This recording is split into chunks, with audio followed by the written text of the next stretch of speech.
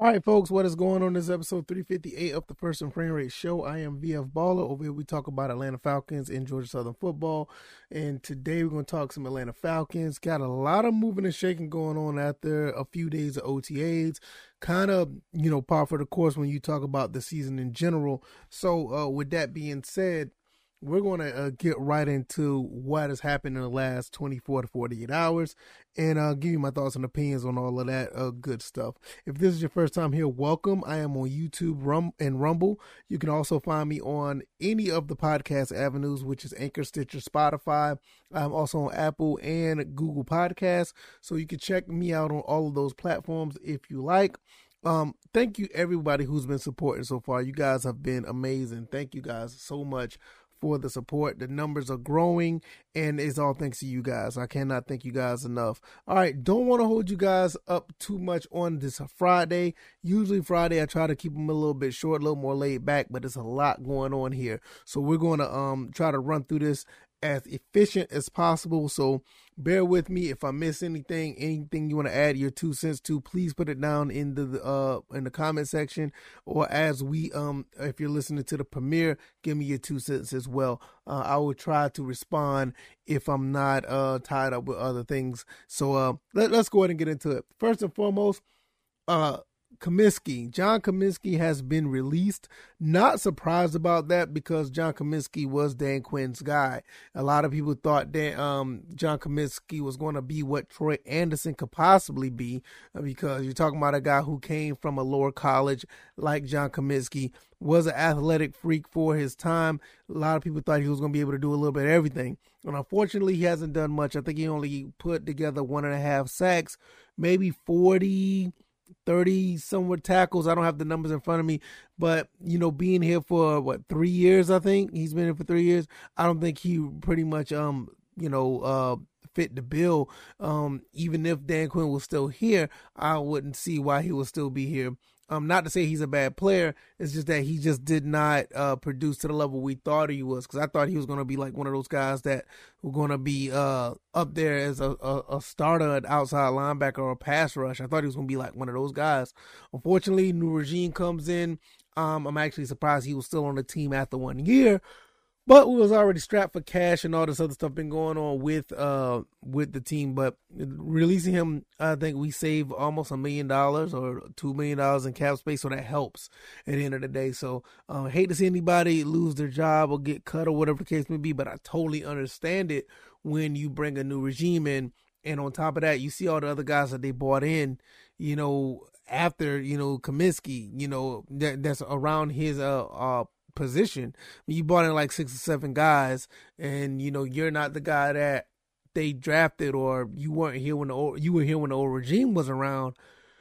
It was almost like writing on the wall. So I get it, I understand it. Do I like it? No, but it is what it is. We got other players that are going to be filling that spot. Now, when you look over to the running back situation, what are we doing? It's starting to seem like a situation with, the wide receivers. We're just signing wide receivers left and right, but now it's like running backs. We getting Jeremy Nichols. He came in from being a few places. He was drafted by Tampa Bay, was playing in San Francisco for a little bit, then went to Indianapolis, then Jacksonville, then he ended up being with the Titans. So he's been all over the place. So I don't know if they're using him for a tryout or whatever the case may be, or when they're using him for depth. I just don't know, but I'm not against it, because, you never know what the type of production a person can bring in. I'm not really sure what they're doing, but we'll see how it goes. You're still in OTAs. You're still in the early process. You still got to go through the rest of the summer before preseason start, because you just never know. He may be on the team later. He may not. But nevertheless, with his times with the Falcons with the Titans in 2020, he had 47 carries for 204 yards. He was a good receiver out the backfield as well. He had 40 catches for 295. So he kind of has like that balance that he can catch and run. So if he can do, anything of that nature, we maybe start looking at a situation where Cordell Patterson may not be as prominent out the backfield as we think. So Also, that's not a bad thing. You also looking at Cordell Patterson, probably be an X factor as far as a receiver. With all the other receivers we have, Cordell Patterson is in a really good spot right now. He's in a situation where he could do great things, but he's not needed to do great things. Like last year, we almost used him and Kyle Pitts for almost everything. Now with all the other people around, like I said, Drake London, Brian Edwards, Alden Tate, we got all these people around him. He doesn't have to do so much, and bringing more running backs would probably be the same thing. Like, look, Cordell, we're going to use you when the time is right. We're not going to try to put the load on your back. And that's a really good spot for him to be in. And for him to be, from the area, it's kind of like a local area for him being in the South Carolina, Georgia area. I mean, he has it easy.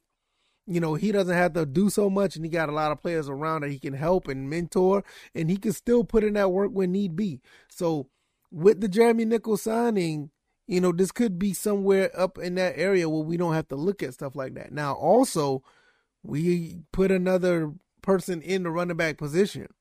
You got Avery Williams, good guy that did pretty well in the return game, saying that he may do better at the running back position. Now, what does this mean? It means that there's another slot possibly could be open for cornerbacks. Now, does this mean that we're going to sign one? No, I really believe that Matt Hankins, the player out of Iowa, the undrafted free agent, this opens up a slot for him. I don't think it's too much of a big deal to actually put him in that spot where Avery Williams was a cornerback. So you got to look at it like that. Now with running backs as well, when you also have a Tyler Algier, Quadri Allison, Caleb Huntley, you got these guys already there. Damian Williams is another one. You just adding more to the backfield. And the competition is going to be there. I wouldn't be surprised if somebody end up, getting moved because of that, because you're probably going to end up having maybe 3, I will say maybe 4 running backs. And right now we have 1, 2, 3, 4, 5, 6, 7 right now. So you're probably going to be looking at maybe getting rid of 2, at the minimum.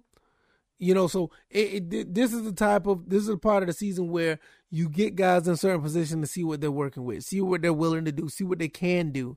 And whatever is out there for them to do, they will possibly end up having a spot on the team. If not, they may move them around somewhere else. If not, like I said, it could be a situation where they could be cut. But this is the part of the season that it happens, especially around the preseason. You get cuts around the preseason. You hate to hear about that, but that's how it is. So with that being said, I think these are all pretty okay moves, and I'm not really against any of it. For the most part, you don't want to hear about John Cominsky losing his job, whatever the case may be. You don't want to hear about other guys possibly moved around, adding more running backs to the team. Where does that go? It's just all tryouts right now. OTAs basically, it's all tryouts. So, excuse me. So with that being said, we're going to see how this plays out. This is a very interesting time, with the team. And now, before I go, I do want to talk about this here. We all heard about Deion Jones is having surgery on his shoulder. What does that mean? And I don't want to go too far into Deion Jones. We just had an episode about that. But I will say this: if we were going to trade him, I'm pretty sure his trade value is going down. So with that being said, there's he's probably going to end up staying on the team. No telling what may happen within the next few months, but I can imagine right now with him having surgery and being out for the rest of the off season and possibly coming back in preseason or probably game week 1. I don't think there's going to be any suitors that's going to be ready to take on Deion Jones's contract and player. So for the ones who saying that he's not going to get traded, they're looking really pretty right now, because I don't see there's any reason for them to trade him, because I don't think they're going to get much back. I mean, it's just not at this point. I mean, he just had off-season surgery on his shoulder, and what was once possibly a 3rd or 4th round pick and return, maybe 5th round pick and return, you're probably going to get nothing now, because nobody is going to, I will be highly surprised. It'd be really interesting to see what Terry Fontenot could do if that was the case, but I don't see it happening.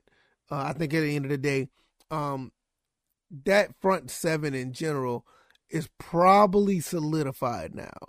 We may bring somebody else in, but I think at this point we may be looking at what we have. Cominsky just got dropped, and then you got a couple of guys that are there that are ready to go. We're probably looking at a situation where this team, the front seven, possibly even the secondary, the defense is probably already there. If anything, we're going to probably see some guys on offense get cut. Probably some offensive linemen. We're probably going to see some running backs. I'm not so sure about receiver, though. But I'm pretty sure offensive line, running back, I see those two. I'm probably going to see some more cuts by the end of the season. By the end of the off season. And I won't be surprised. We may see some guys that are actually cut that we don't know about, because you got to get down to a 53-man roster. I think right now we're probably at 70, 75. I wouldn't be surprised if we're anywhere near 90 at the moment, because you're still trying to figure out talent, what guys you can bring in that actually can make an impact that's not too, that nobody knows about. So right now you're probably looking at a situation where we're probably going to get like 40, maybe 35 people, be off the team by the time the season starts. Because like I said, you got to have a 53-man roster.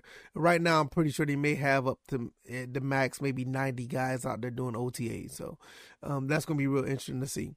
I didn't want to, prolong this episode too long. It's a Friday. I want you guys to go out and enjoy your weekend. Hopefully I touched everything I wanted to touch on. With the Falcons, they're moving, man, and I think they're gonna be surprising a lot of people. I still believe that. I still believe that this team's gonna be surprising a lot of people. Let me know what you guys think.